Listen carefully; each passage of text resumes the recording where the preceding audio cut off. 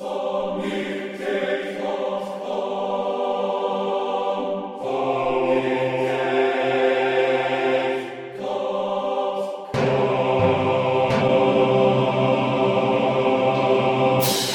everybody, and welcome to Sonic Talk number 330. You may notice that you can see all my warts and facial irregularities now because I'm shooting in HD. This is our first attempt at a fully HD version of Sonic Talk. I'm filming on a full HD camera that's going into the switcher.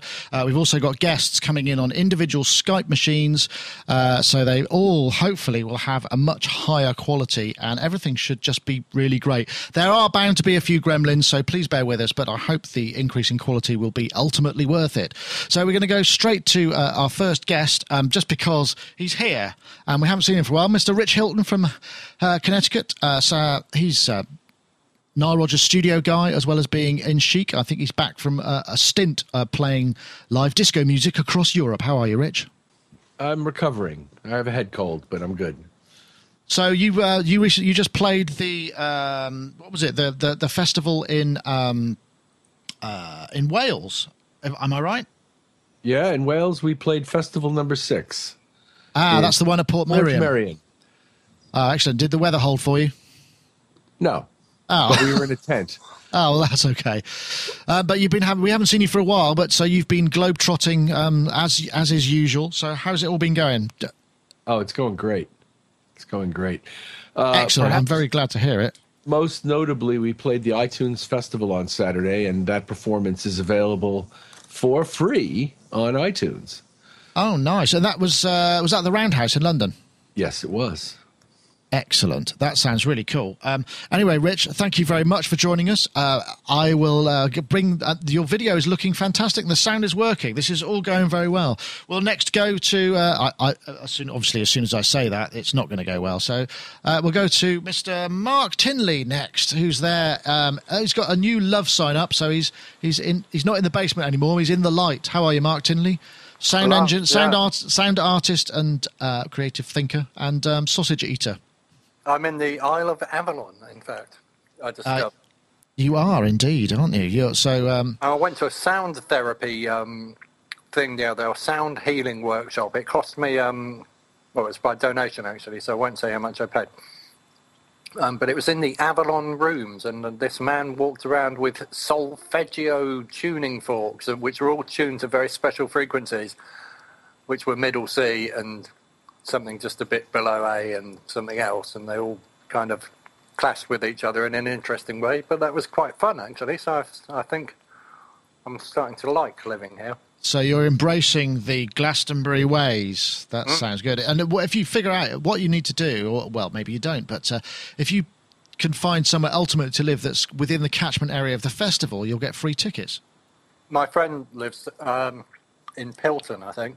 And he said you get offered free tickets. And then they offer you first refusal on buying them, and you can buy 20 per household or something. Wow, so you could actually have a little cottage industry going there. Well, apparently most people in Pilton do that, and it's actually sort of not frowned upon. They're encouraged to sort of, buy tickets and bring people in, and obviously because the happier they are, the less likely they are to complain, I suppose. Oh yeah, well, that sounds like an interesting. But come festival time, we'll find out. But thank you for joining us, Mark. We'll now go to our third remote guest, Dave Spears, GeForceSoftware.com, who's hot-footed it back from he said he was off buying stuff. Can you tell us what any of it is? Well, no, because I didn't buy it. I drove 2 hours to look at something to buy, and sometimes when you go to buy something that's reasonably expensive, and you meet somebody who's just a total arse, you just think, I don't know, none of this feels very comfortable, so I didn't. So I drove 2 hours back and just about made it back here. Okay. Everybody hearing?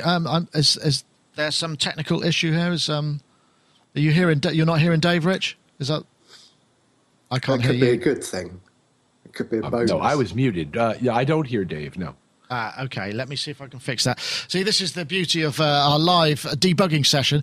I mean, this is a music tech podcast, so effectively this is actually music technology. So I'm going to see if I can fix that now. So Dave is coming in on this channel here.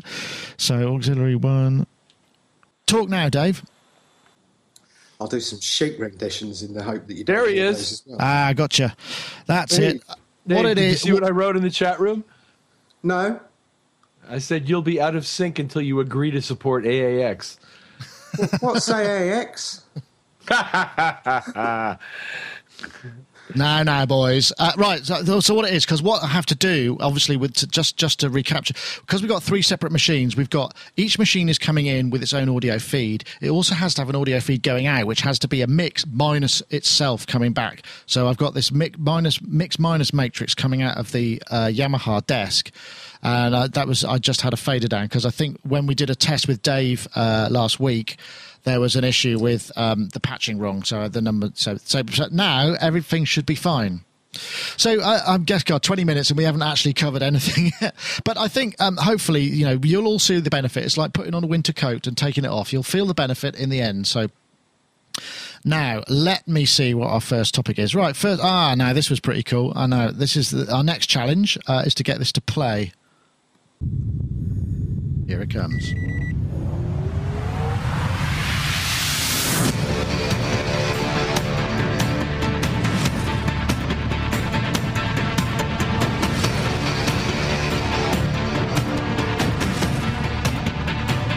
This is some very sexy footage of the new Avid S6. Or was it S3? S6 control surface. I must say, I don't think I've ever been quite so excited about a mixing desk. Well, there's not a mixing desk, of course. Mixing redefined. S6. Modular, you can see it at IBC 2030, whatever it is. So now I'll stop that and I'll see if I can get to me. So yeah, basically this is the new Avid S6, which is a control surface. It's got lots of really beautiful features. I really like that waveform running down the meters. I'm sure I've seen that somewhere else. But it's not cheap. It starts at 21k US, and there's a brilliant piece of journalism by Russ at Pro Tools Expert, which is what else you could buy for the price of an Avid S6 console.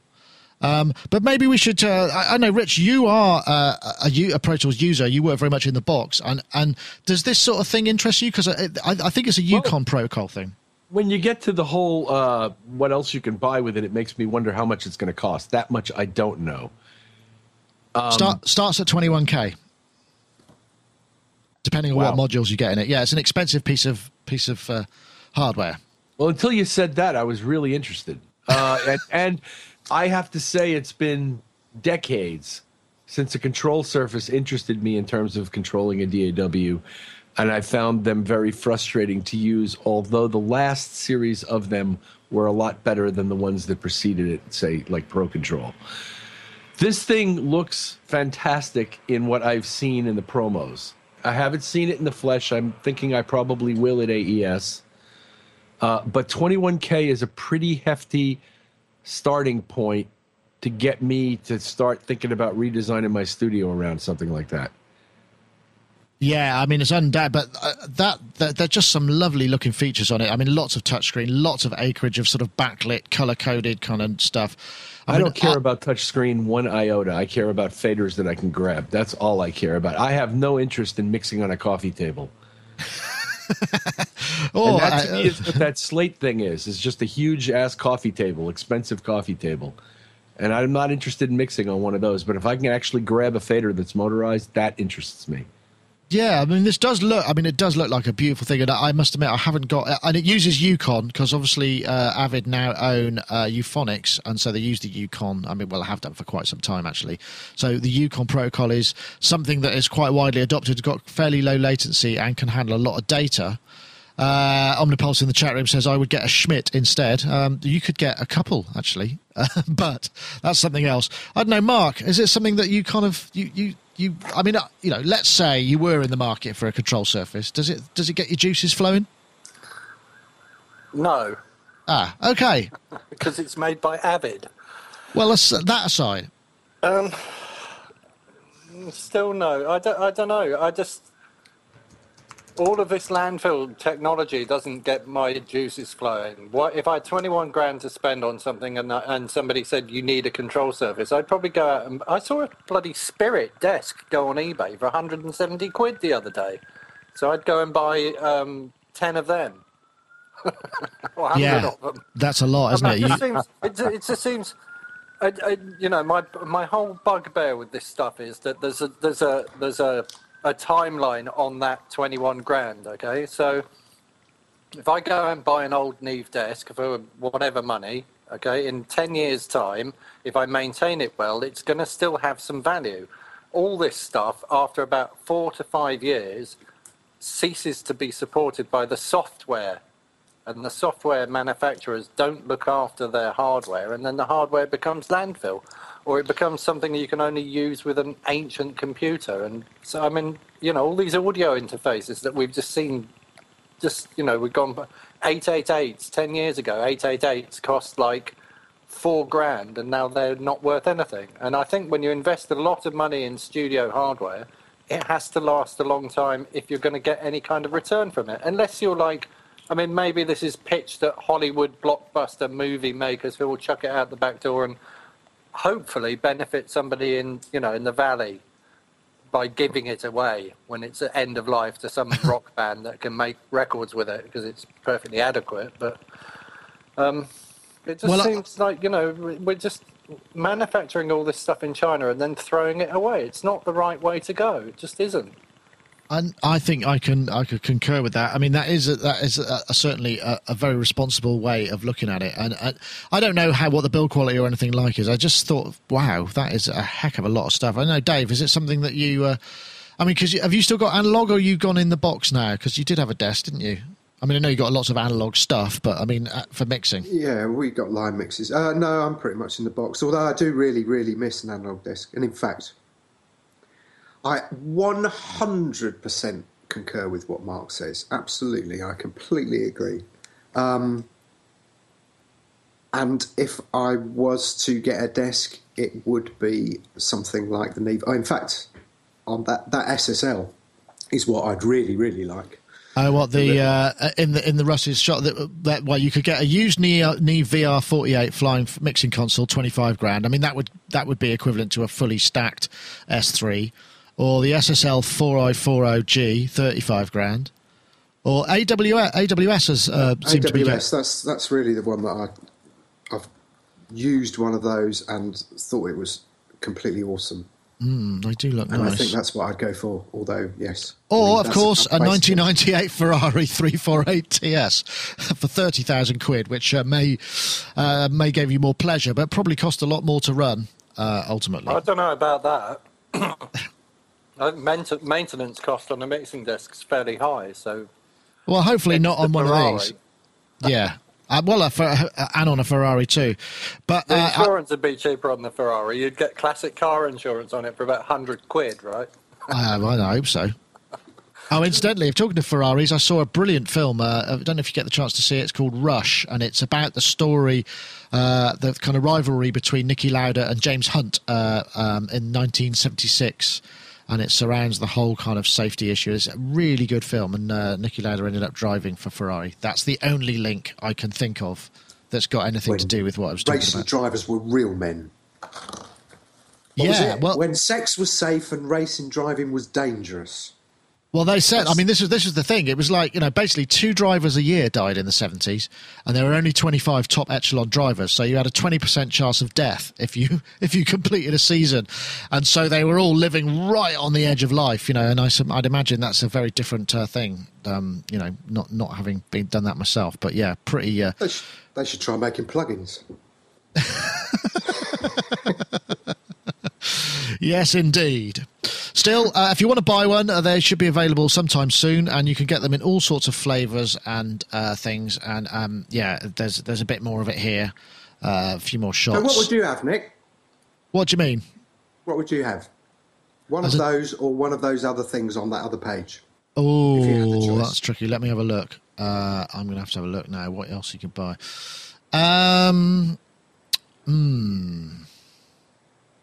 I think, to be honest, I would probably go for the AWS because it's more modern and would require less. Oh my God, that's 40 grand. Jesus. You can get cheaper ones than that, I think. And more expensive. And more expensive ones. I'd probably go for the AWS smaller one. I don't really need any of that stuff, to be honest. I really don't. So I'm not sure I would. I'd take the money. I mean, the question you've got to ask I'd have the cash equivalent, please. For tracking, you want some beautiful old analog desk to get, and really, with a lovely kind of sound to it, to capture part of that sound. So for tracking, I can understand why you would need to have lots of faders because you've got different channel for each thing coming in. But for mixing and stuff, it's like, I don't know. Well, you know what? You just need the electronics and a couple of sets of controls, really, and that's kind of what the computer does, isn't it? It just basically breaks it right down to it just being a mouse controlling everything. And somewhere between it just being a mouse controlling everything and like the full mixing desk is where I would go. I would have like maybe 4 or 8 channels of something that I could control things with, but that would control all 60 of my tracks. Well, yeah, because you could do the banking in. That makes perfect sense. I mean, and that's something that would be desirable. But I guess that level of technology into 4 channels is probably it's a diminishing return. You're still going to cost you a fortune just for all the power supplies and the logic design and what have you. So it'll end up being disproportionately expensive. Probably gets cheaper the more channels you have. In terms of. But yeah, okay. Well, I'll do an ad now because it's about time, and I'm looking forward to the challenge of trying to figure out how to run the ad here. So, of course, we know that. Well, you may not know, but iZotope are sponsors of the show, and I would like to say, welcome. You may or may not have heard RX was released just recently, in fact, and last week, and we had a little video with Matt Hines showing a lot of the features and functions available in its Pro version, the kind of standalone Pro suite, and also a suite of plugins. Big takeaway things. You've obviously got dereverberator. It's called dereverb technology, which we've talked about, which takes the ambience away and can also increase the ambience, should you so wish, how you can with all of the processes. New dialogue denoiser, which gives you the ability to run very, very DSP efficient multiple tracks of dialogue denoiser. We've got unlimited undo history, plus we've also got a new tabbed interface, which does actually increase workflow, and lots and lots of other ones. You can also save iZotope documents, which means you can keep your undo history. It's available now, and we can thoroughly recommend that you check it out, because all you have to do is go to iZotope.com/RX, which I'm guessing will take you to the current 10-day unlimited demo and all the information about the page. Once again, we do thank iZotope for their continued sponsorship of the show, and we are running a competition actually this week, which is a very basic one. I must admit, with all the things going on with the technology, I've been a bit bereft of ideas for competitions, but we thought we'd tie this in with perhaps what's your favourite kind of question. So if you tell us what your favourite Sonic Talk segment episode was or is in the comments below, either on YouTube or in the comments on the Sonic State website. And the one we like the best, together with the iZotope Fairy, who has a hand in every choice we make when it comes to iZotope, will win a full working copy of RX3. You can't say fairer than that. So just let us know what your favourite Sonic Talk section is or segment. Obviously, we might use it to put together a clip show or something for the future, which would kind of be fun. Just if you can tell us kind of the episode and what it was about, that would be really helpful. If you've got a timecode point as well, even better, but I understand if that's a bit too much. You might have to do this from memory. But once again, we thank iZotope for their continued sponsorship of the show. Right, so next up, wireless MIDI. Do we want to do that, or should we talk? Perhaps should we talk a bit more synthesis, because we're running a bit of time. Moog discontinued the Little Fatty. Did you see that? That's quite interesting, because that was actually something that was, it's only been out since 2006. I was surprised, actually. It was introduced then, and it proved that they could kind of still make classic synth, or that was the idea. But I think the thing about this is it was so robust. You start to see it everywhere on stage. I still do. I'm noticing it more and more and more, together with subs now, which perhaps is what's taken over. But I just wondered a couple of questions, really. You know, what does it take for an instrument, or an electronic instrument like that, to become classic? I mean, are there a criteria, or, you know, is it something that's very personal? Because they do tend to kind of, you get this momentum, then you get this kind of almost a false memory to a degree, and people remember it fondly without ever having owned one. Now, I know, Rich, you have owned or do own a Moog, and I don't know whether you've got any of the other Moog stuff, any of the more modern stuff, or whether you think that this is likely to also end up in the annals of history, as it were, or what does it take? You can answer any of those questions in any order. Well, given the romance surrounding pieces of gear from long ago that I never had any interest in and still don't, I would say that, yes, it is likely to garner some sort of legendary status. And that's not to say I didn't have any interest in it. It's just I didn't think it was all that groundbreaking. And they continue to market various fatty versions, one of the world's worst named products in the history of the synthesizer business, like the rack mount one and the sub fatty, as you pointed out. So sub fatty is a good synthesizer, actually, I must say. It's definitely I've heard it's wonderful. And I'll bet, and the rack mount's probably really good too, and this thing was probably really good, but none of that matters, because absolute garbage from the late 70s that I wouldn't have anything to do with back then is now revered as the Holy Grail. So I assume that the same degree of romance will apply to anything with the Moog name on it. Very well said, sir. Dave Spears, you've got some Moog stuff. I don't know if you've got any of the more modern stuff. I mean, it may be that you don't need it because you've got so much of this proper analog stuff. So what do you think? You probably see it quite... I mean, I've seen it quite a lot on stage, and you probably see a lot more of it than I do because you're more involved in live stuff than I am. I think... It's funny when you're saying about, I think that shape stands a chance of becoming reasonably iconic in several years' time. But I think, what was it you said about, once the rose-tinted specs once they start to get put on, I think that's when people start to really revere things. It's got to sound great, which we know it does. It's got to be ergonomically properly designed, which I believe it is. And it's got to look distinctive. And I think if you've got all those three things together, then something stands a chance of becoming a bit of an icon. It is very striking looking. Yeah, definitely. But no, I'm, more interested in old fart things. And also quirky things, I like one of the reasons why we really love the kind of early days is that there was a lot of experimenting went on. No one knew which way anything was going to land, particularly when it comes to patch preset management and stuff like that. And workflow in particular. I mean, obviously the Mini Moog defined everything that came thereafter, but there were all those kind of experimental things, with the Pro Soloist. And the Moog thing I've got over there is, I've forgotten what it's called. Oh, a Minute Moog.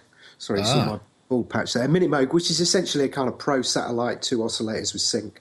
But it's got a very distinctive kind of quirky sound. And the thing about that is that they were built on a shoestring budget, so really not many of them lasted. So again, that's become sort of reasonably iconic because of its kind of scarcity value and stuff like that. So yeah. But I've heard sort of rumours from repair people who have said that things like Slim Fatties seem to be coming back, seem to be going back to the workshop for repair, and also Voyagers as well. So I think, if you've got a situation where something starts to become problematical after a few years, then that can completely kind of kill the rose-tinted spec aspect. Just because there aren't that many of them. A second... Lagrange Audio, winner of the last Isotope contest, said second worst synth name is the King Korg, which I have to concur, just purely because of the Northern Gentleman aspect of it. If you think apostrophe just before the K of the King, then you're kind of along the right lines. I know, Mark Tinley, classics for you, do you think? I'm going to approach my answer to this from two entirely different directions. The first direction is the moving direction. I've just moved house.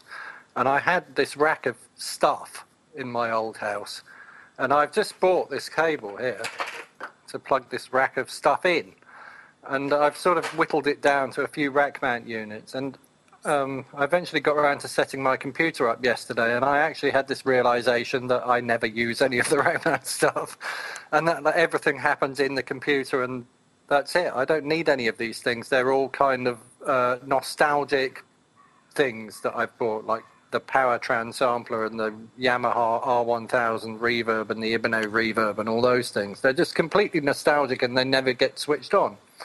So I'm sort of thinking, well, part of the iconic kind of pull for these things is that you think it's going to do something that it's not going to do. And we kind of put them in our studios because we think, I'll get round to making that. And it has to be, I think it has to be like somebody's used that piece of equipment to make a signature sound, or it's appeared somewhere where it looks a signature kind of way. So the other way I was going to approach the question was from the angle of the rally chopper. When I was a teenager, my brother had a rally chopper bicycle. I don't know if they have them in America. But it's this most horrendous thing with a 20-inch back wheel and a 14-inch front wheel, and it's supposed to signify sort of, chopperness, like as in motorcycle choppers. But it's very, very heavy and almost impossible to ride. And everybody my age, about 10 or 15 years ago, went out and bought them. They reissued them, didn't they? To the point where they reissued it, and the reissue was nearly as rubbish as the original one. But we get these iconic things fixated in our minds like they do something that they don't do, and it's the concept of it. If the concept of it carries, then it becomes something that everybody suddenly wants, and then maybe they don't after another 15 years. But so will it become iconic? I think it's down to how people see it, not how it sounds. Sadly, yeah. So it's more of a visual thing. That's an interesting point, actually. I think that's also it's been doing the rounds of a lot of festivals, hasn't it? I mean, you see that, you've seen it on Glastonbury stages and whatnot, and actually it probably boils down to how successful the band's going to be over the next, or the bands that have used it are going to be over the next few years, as to whether I want that sound that band has. I love. Yeah, it's interesting because a lot of people, put tape over their stuff so that it doesn't get noticed. And I wonder, is that just down because they couldn't sell any they wouldn't get any gear rights, or any endorsement deals, so you just tape everything up so that if no one's going to have it, then nobody's going to see. I had an absolutely brilliant occasion where I was employed by an Italian company to make sure that a particular piano appeared as many times on TV as possible. So it was a case of giving them to as many people who were appearing on TV as possible, and then going to places to try and make sure that nobody put tape on it. And there were a couple of occasions where it was really funny because the kind of TV people, particularly the BBC, would kind of come up and go, "Oh, no endorsing. We'll just put a little bit of gaffer over that." And of course, then they'd walk off, and I'd go and remove the gaffer, and they'd come back and kind of go, "Oh, somebody's removed the gaffer." And then they put another piece on, and then just before the juice would go live, I'd go straight on and whip it off. It was really terrible, really terrible. But we got it on Glastonbury, we got it on Top of the Pops. It was really funny. They were absolutely desperate to have this piano appear on TV as many times as possible. I had to kind of stay at home or get somebody at home to videotape every single time it was shown, and then I could kind of go to them and go, "Oh, look, it's like 20 times this week or this month." Did you get paid did you get appearance fees for the pianos? That was the way it worked. No, it didn't. I was kind of just paid a small amount as a kind of flat fee, and I did really love this piano, which is kind of interesting. But it was just the challenge of it. I really, really liked that challenge. It was just right. Let's see how many times we can get this on telly. Awesome. That sounds like that's a great. I think what you needed was some stencils or stickers with the brand name, which you could have put on everything. On all the keyboards, right?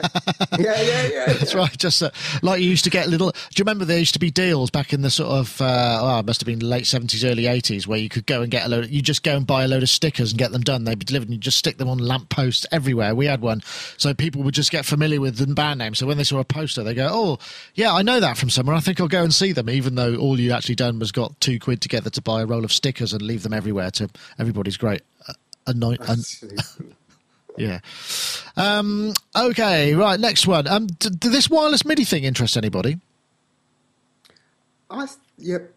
Sort of, possibly. Sort of. Shall we do the it? Price more than anything else. Not All at right. that price point, yeah.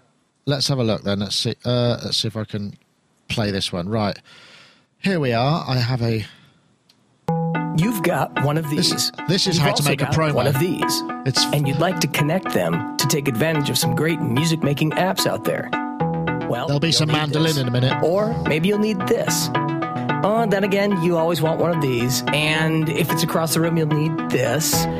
Oh, let's not forget, we might need one of these. Or an extra one of those is always helpful. Now your mobile device isn't mobile anymore. I thought the future was supposed to be wireless. Well, now it is. Say hello to the Puck. It's the wireless connection between your MIDI gear and your iOS devices. Use the Puck to connect your keyboard to your iPhone. Now, that guy is a great salesman, I have to say. I'm just thinking, I do need this. I do. Actually, I'm not sure if I do, but it's an interesting concept. And one, frankly, I'm surprised that hasn't been, because that Midiman or M Audio did something approaching it, and you can do it between, using RTP MIDI, but this just seems like such a good idea, especially when you consider that, you might be running devices on your iOS device or whatever. I know, Dave, be nice, wouldn't it? No, I wonder what the latency's like. As long as it's acceptable, I can't see. I mean, the price alone is amazing. The last time I looked at wireless MIDI was when Kenton did something. They announced something. That was a long time ago. That was a good few years ago, and it was expensive. And I kind of just sort of filtered it out of my psyche. I think that's probably due to the frequencies that were available, because we've had a similar thing, with radio frequency. They've sold off all the radio frequencies, but now the 2.4 megahertz broad, bandwidth, which is where Bluetooth and Wi-Fi is, people are having little bits of that, so it's starting to kind of be, it's much easier to make something that will work globally, so the fee goes down. Okay, I thought it was done like with rainbows and unicorns. Them too, yeah. yeah, it's amazing. Interesting. Great price, and interesting, very interesting. Yeah, it's a Kickstarter thing, isn't it? So if I can find the thing there, they're trying to raise 50 grand, got 12.5 K or nearly 13K, 22 days left. $79 you can get it for, which is your Tastemaker special, but it's going to be 129 ultimately, I believe. Or you get two for 149. That sounds pretty impressive. It's a good name as well. The Puck, and it looks like one. Yeah. And a good logo as well. I know, Rich, would you trust the wireless? Do you need a wire? It. Have you tried? Have you tried wireless over the network anyway? Because it's something that Macs do just without. The network here is dealing with it. In fact, the switching that I'm doing now is going over wireless MIDI. The iPad here is connected to a Wi-Fi MIDI that's going to the machine that's handling the switcher. So I use it regularly for that kind of stuff. About a year ago, I was looking for a wireless MIDI solution, and nobody suggested that to me. That the Mac would do it on its own. I had no idea, and went to great lengths to run cables over ridiculous distances instead. So it interests me as a topic in general to be able to run MIDI wirelessly. I don't see why there should be tremendous latency given the speed of Wi-Fi and Bluetooth. So in principle, yeah. Do I want to finance it? No. But if they release a product, I would be willing to buy it. Well, there's dissent in the chat room. Azio Head said he'd rather choke himself with cables than pay that money. And also, there's more radio pollution. That's a thing. I suppose that's something to bear in mind, which we haven't really figured out whether that's good or bad for us just yet. But yeah. Mark, you've gone all small again. Have I? Yes, I can fix that, though. Keep talking. Expand me, sir. I looked at it and I thought, good heavens, that's very expensive for something that already happens, for something that's already available. And I didn't really see it as a wireless MIDI solution. It's a Wi-Fi MIDI solution. So although it's sort of solving the wireless MIDI problem, in another way it's only solving the wireless MIDI problem with plugging a MIDI keyboard directly into your iPad, right? And you're still going to have to use a MIDI cable to plug into this thing. So I'm sort of thinking at that price point, given that it's just like a chunk of their thing that they went, actually, if we just snip that off there and connect the MIDI directly to that, that's another unit. It's not. They haven't really developed it, have they? I mean, maybe somebody's designed a nice plastic case or something. I think it's overpriced. I think it's horribly overpriced. I can go on eBay and I can buy a class-compliant MIDI interface, which I can plug into my Mac or my PC for £3.99, which is about $5. And it'll have wireless capability. And then I can use the wireless in my Mac if I want to. And yes, I know I end up with a cable going into my Mac so that I can talk to my iPad, but it's I'm going to end up with a cable coming out my keyboard and going into that round thing as well. So I'm sort of all for using all the things that I've already got and then making the most of those rather than going and buying more things. That's a good point. I don't know whether it's in or out. I might buy it, but not at 129. It's just way too expensive for what it does. I don't know whether that's an in or an out or either or interchangeable, or whether it's got more than one MIDI, because that would make sense. If it had MIDI in and out, that would make sense. I wonder if I can find out anything. It looks like it's just an output, doesn't it, or an input. Connect a MIDI device. It can also work with any platform that supports a MIDI connection over Wi-Fi, which is basically a Mac or a PC already. So, I mean, because you can download this little... it's built into the Mac OS, but on a PC, you download this thing called RTP MIDI. And it's just a free utility that gives you access to a wireless network. You can join sessions in the same way, and you can do the same thing with your iPad. So, I mean, yeah, I think you got a point there, Mark. So, yeah, maybe a bit of Emperor's New Clothes and Smoke and Mirrors going on there, perhaps. Different colours, different colour parts. The point is most people don't know how to do it, do they? Yeah, well, that's true. So it's sort of hidden in the audio MIDI application, isn't it? And you have to go in and basically make a connection between your two devices. And it's not really documented anywhere because we don't have manuals that we sit in the bath and read through anymore. So I happened upon it completely by accident and went, oh, that's clever, and connected it up and tried it out. And it's worth mentioning the good thing about that is also that I'll see if I can load it. The good thing is also if I go here and we go to MIDI, is that it remembers. So if I now go to View window, I want to look at MIDI window. This is a bit of live stuff here. We go to where's my MIDI window? MIDI window's up here. So yeah, you go up here, you click on network, double click, and then I'll bring this up, and then right. So that's my switcher network, which I could connect, and I can connect to it if I want and it gives me an idea of latency. I can create any number of sessions up here, which will each have a different name, and they will also all appear as available sessions to other devices and other computers. So I could connect to my control session or my MIDI session or my session 3 session, depending. And it remembers if you add computers, so you'd add a computer by saying, giving it a name, giving it an IP address and the port, which is 5004, then you just end up with a list of them in your directory, and it's all jobs are good. And actually, so Rich, if you get the opportunity to try that out, I don't know what the latency is like for real time, kind of like play a note as a drummer, but if it's just basic kind of maybe program change. How does it recognize the external device if the device isn't connected? I don't understand. If I have a keyboard at that end of the room that's not physically connected to the Mac, and I create this whole scenario you've just described in the Macintosh, how does it know that keyboard's there? It looks for other Macs and it looks for other iPads and things on the network. So if you load a MIDI device on your iPad, I have an MIDI device on your iPad and you're connected to Wi-Fi, it'll just show up. It'll just go, hello, there's a MIDI thing over here. You mean how do you get the MIDI into it? I have an M-Audio keyboard at one end of my room, and I have a Mac at the other end of my room, and I want them connected via MIDI. You physically connect the keyboard. How does the Mac know it exists?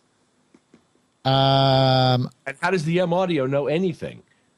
It doesn't. You'd have to plug it into an iPad or an iPod or another Mac. They would have the M-Audio keyboard would have to be plugged into something that is connected to the network, and then if it had RTP MIDI, then that. So if you had your laptop, a laptop over the other side of the room with the M-Audio connected into it, and you have your desktop over here somewhere, and you wanted to connect that keyboard, the MIDI that was coming out of that M Audio keyboard to the desktop over there, you could do it that way via the Wi-Fi. I understand that. I understand that. Okay. You could use a puck. So this puck device then would theoretically hang off the back of that said M Audio. Yeah, that would work. Yeah, And it pretends to be an iPad. It pretends to be an iPad or an iPod or a Mac. I mean, it just uses the same protocol. Right, understood. Okay, thank you. There we go. So yeah, it looks like it could be fun, but it does actually. You're right. I think, Mark. Perhaps it's a triumph of marketing there, and I hope it works out, because it might well lead to some other really neat things that we haven't seen yet. What's the time? Yeah, we got time for this one as well. Now I've got a video here that I can play. Let me see. This is the news that Analog Solutions have acquired a new analog synth, which is the Telemark V2 semi-modular.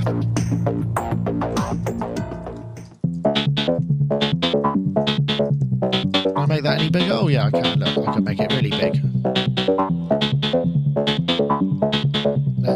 Let's get this over. I like the look of that. It's apparently based on the SEM kind of voice architecture. I'm not sure that the demo gives it everything it would, but it's just great to have such a large format thing. I like that. I don't know if that looks like it's, is that mini jacks or is that 1/4 inch jacks? I can't tell. Dave, do you know anything about this? Have you come across the Analog Solutions Telemark before? I'm ashamed to say I've seen pictures of it, but I haven't really delved into. You own the real thing, don't you? Yeah, and yes. Sorry, I was going to say that if it's based on the SEM, then I would probably opt for the new Oberheim SEM with CV stuff on it. Ah, okay. I just like and stuff like that. But I do like this. I mean, it's like you were saying in the show notes. You know, the large format stuff is. It's easy to read. I'm getting into I'm really getting into the idea of this. I like the idea. I've never really had much time or any time to play with a SEM, but I hear that they're good. I know, Rich, you kind of probably it's more of an American thing, Oberheim, just because they were more available during back in the day, and that's perhaps something that you know more of. Have you got any Oberheim stuff yourself? I couldn't recall. No, I don't. Love it though. Love the stuff, and the original SCM I thought was magnificent. I think this thing is. I found it on. I found it on Thomann. This is the keyboard version, and it's €1,500. So I don't know what that's going to be in dollars. Probably near a couple of grand, I'm sure, because it's a European thing. I don't know if that's the case or not. But I really like that. But I also really like the other massive thing, which is I just think this is absolutely brilliant. This the Ken Macbeth M5. This just really does it for me. And this is, the opening credits, actually. This is by a chap called Velvet Voyage, or Bruno Ender Lee, and he just did it create. That's just so ostentatious. What I like about all of this stuff is the idea of having something so stupidly massive. And I think you probably felt the same way, Dave, because your Analog Solution is your Analog Systems? I think I always get them. No. .com. Your .com, yeah. Hold on. Let me just bring that. Look at that. That is a thing of great beauty right there. And then I've got the 2600 there, and then we've got the SDS5, SDS7 up the top there, and then we go along for the mad stuff. But yeah, there is something.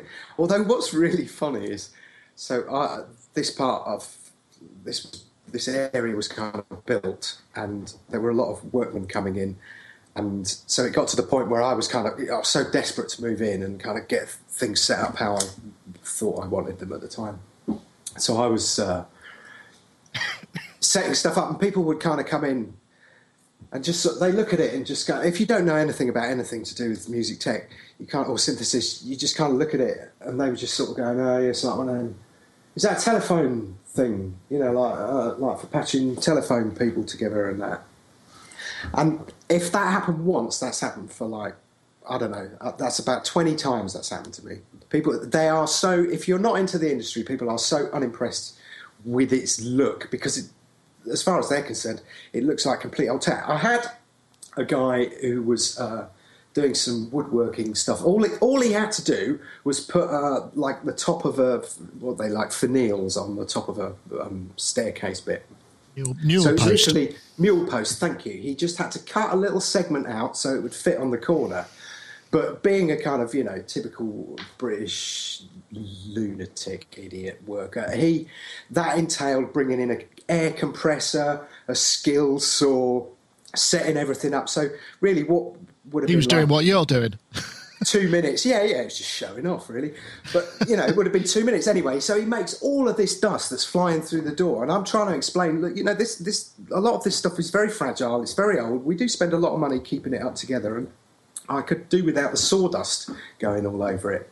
So he kind of looks at me like I'm a complete idiot, which is a fair point. And then he walks in, looks at the modular and kind of makes the usual telephone exchange comment, and then proceeds to sort of pat himself down, where all the sawdust just goes over absolutely everything. And I think it was at that moment that I killed him. That's a hell of an admission there, Dave. I don't know if they'll be looking under your patio. They're more than welcome. The boots are there as a trophy on top. No, but it is funny. I just find it really funny because, if you talk to some people, they go, oh, yeah, it looks like you're showing off. But then you talk to other people and they just go, I don't get it. What is it? Incidentally, I Dream of Wires is now the big edition, the hardcore edition is up for order again. So obviously they've got a few more, and it's something I recommend. I did watch the second half. Second half's not quite as thrilling as the first half, perhaps, but that's because it's not been as finely honed, perhaps. But well worth a watch if you're into modular stuff. But can I just say? Hold on, wait a minute. I see that. There we go. Rich Hilton has his copy there. Have you watched it yet? No. Oh, yours came in a blue case. Mine didn't. I bought the Blu-ray version. Okay. That's makes a lot of sense. That makes a lot of sense. Sorry, Mark, were you just about to come in there, or did I mishear? No, I just went, because Rich bought the Blu-ray version. Oh, okay. Which is hence is why it's blue. So my switching is getting a bit confused. I've got to fix this because I have to look over there to see what it is that's currently going out and program out. And I need something that's here, so it's in my eye line. That's one thing. So I think overall, though, that it's been reasonably good success. I mean, the video quality is awesome. I mean, look at these guys. They just look absolutely pristine high fidelity, and it's full 1080 coming in there. And, of course, me as well. And it's much nicer because I always have to spend such a long time doing colour balance on my crappy USB webcam. So this might be the future, quite possibly. I need a new makeup artist if we're going to start doing stuff in HD. Well, the thing is I'm only blowing up your screen to a large enough size. So, but how's that worked your end? Has it been okay? Still coming back? Has the audio been all right and everything? Yeah, really brilliant. Cool. Mark's there with. My switching seems to have. Yeah, look at that. He's got a Glastonbury mushroom hat. I meant an acorn, isn't it? An acorn. An acorn. I'm going to go and get some cider later on. Nice. And some cheese, I hope. Those things go together very well. I'm guessing we could cover. Oh yes, this. I wanted to finish on this because this is just astonishing, really. This and this was we always kind of think modulars and stuff are kind of incredibly complex. And this was the startup sequence for a Boeing 737, which I just thought was absolutely amazing. This is just generally posted, and it's a sort of from a number of flights. So I'll play a little bit, and you just think, okay, let's just take a look. It makes you realise how uncomplicated a recording studio might be.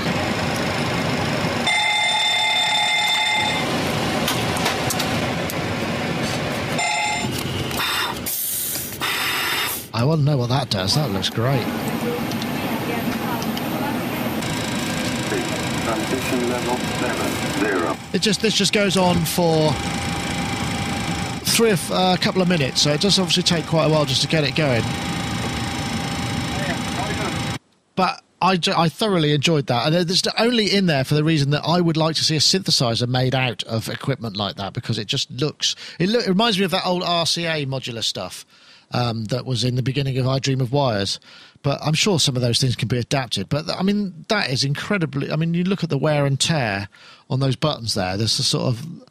That's been well used. Like someone's been bashing bashing the return button repeatedly with a sharp finger there. Look, get on with it. So they obviously have the same frustrations that we do. If you hit the enter button enough times, it goes faster, does it not?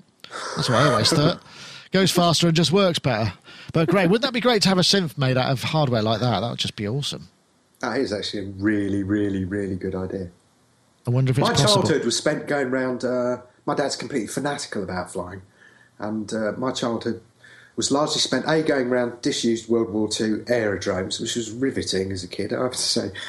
In fact, at one point we were going to move into a control tower on a disused World War II airfield. That was going to be our house in Cornwall, but it was also spent going to all of the Ministry of Defence auctions where they sold off things like Meteors, Canberras, Lightnings. So I've been in hundreds of these things, which at the time I didn't really appreciate. I was like, can we go home now because like Star Trek's on or something? But now I kind of look back and go, that's just, it was quite something. Awesome. Awesome. Rich. Sorry, Mark, go. Go, Mark. I've switched to you anyway. Wait. No, it's all right. I've switched to you anyway. Okay. It's your time. I was thinking, you get this steampunk thing, don't you? And there's all sorts of things turning up in the steampunk style where people stick bits of brass and leather on things and bits of nice wood. And then, so you get like steampunk radios. And I saw some steampunk tarot cards earlier on. But this would be like the next generation on from it, wouldn't it? So we need to coin a name that goes with this, like something aeronautical, but something that represents the fact that you are taking these things and making art from it, or functional art. So someone needs to come good idea. Something with the word cock or pit in it, perhaps. I like the word cock. Rich, lots of Americans actually learn to fly, as far as I understand. I mean, particularly perhaps if you live in the, in more of the central parts around. A couple of friends of mine, I discovered, she said, no, I'm a qualified pilot. I learned to fly when I was a kid because it was just accessible. Did you get exposed to that kind of stuff? Was it around? Oh, very much so, because the town in which I grew up was the home of Grumman Aircraft, who became... later best known for the design of the lunar excursion module that was used in the moon landings. And many of my friends' fathers worked there. It was at one time the single largest employer on Long Island. And there was always air traffic going on around us on Long Island, added to the fact that there are two major city airports who receive flights from the east that basically come in over Long Island. So I was around quite a bit of aviation, but I received zero training in it. Well, it's something that I once met a guy again who just decided he wanted to learn to fly, and he did, and he took some people up with him, and they just fly and I go, let's go over there, and it's just the notion that you can have this freedom and kind of just fly where you want. And again, there's a guy in Bath who used to own a local nightclub who flies a microlight, and he just regularly flies to places, and but I think it's a bit more terrifying in a microlight because you're much more exposed. I know Andy's been up in it, and he said it was pretty frightening. Yeah, I went up in one of those.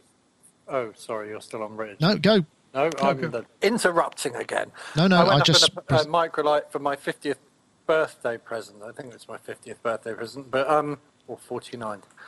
One of my friends, this guy who owns 43 acres of farmland in Bedfordshire, who runs a boot sale there, has gotten into this thing called paragliding. Powered paragliding.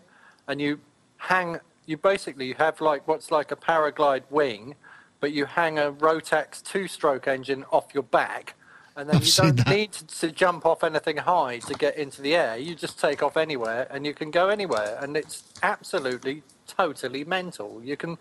I mean, as long as you don't go into Ministry of Defence airspace where you get shot down, you're allowed to go to all sorts of places. You can just go and stand in a field and take off, and off you go. As long as you haven't got a ponytail, because that would cause you a lot of difficulty, wouldn't it? Well, it sounds like a lot of fun. Yeah, flying. It's very expensive these days, I think. I think they've clamped down a lot. But, yes, not very audio, but I thought a nice way to end. What is this Landmark HD version? And I think it's a goer. I think it's actually going to work. I think we might stick with this. The only thing I need to figure out is how to get more participants, because, as I said pre-show, I don't want the limitation of the fact that we only got 3 live people to kind of make people feel like they shouldn't come on, because then I'll end up with nobody. But I'm glad you all made it, that's for sure. So all I can say is thank you very much. And I think this is going to work. I'll be very interested to see how it shows up on YouTube, because I think it will probably have a much better quality. And we can up the production values and hopefully get some more sponsors to pay for all this stuff. That'd be marvellous. But I want to say thank you for everybody for joining us. And, of course, don't forget the show has been sponsored by Isotope. Remember to enter the competition. Leave your comments below.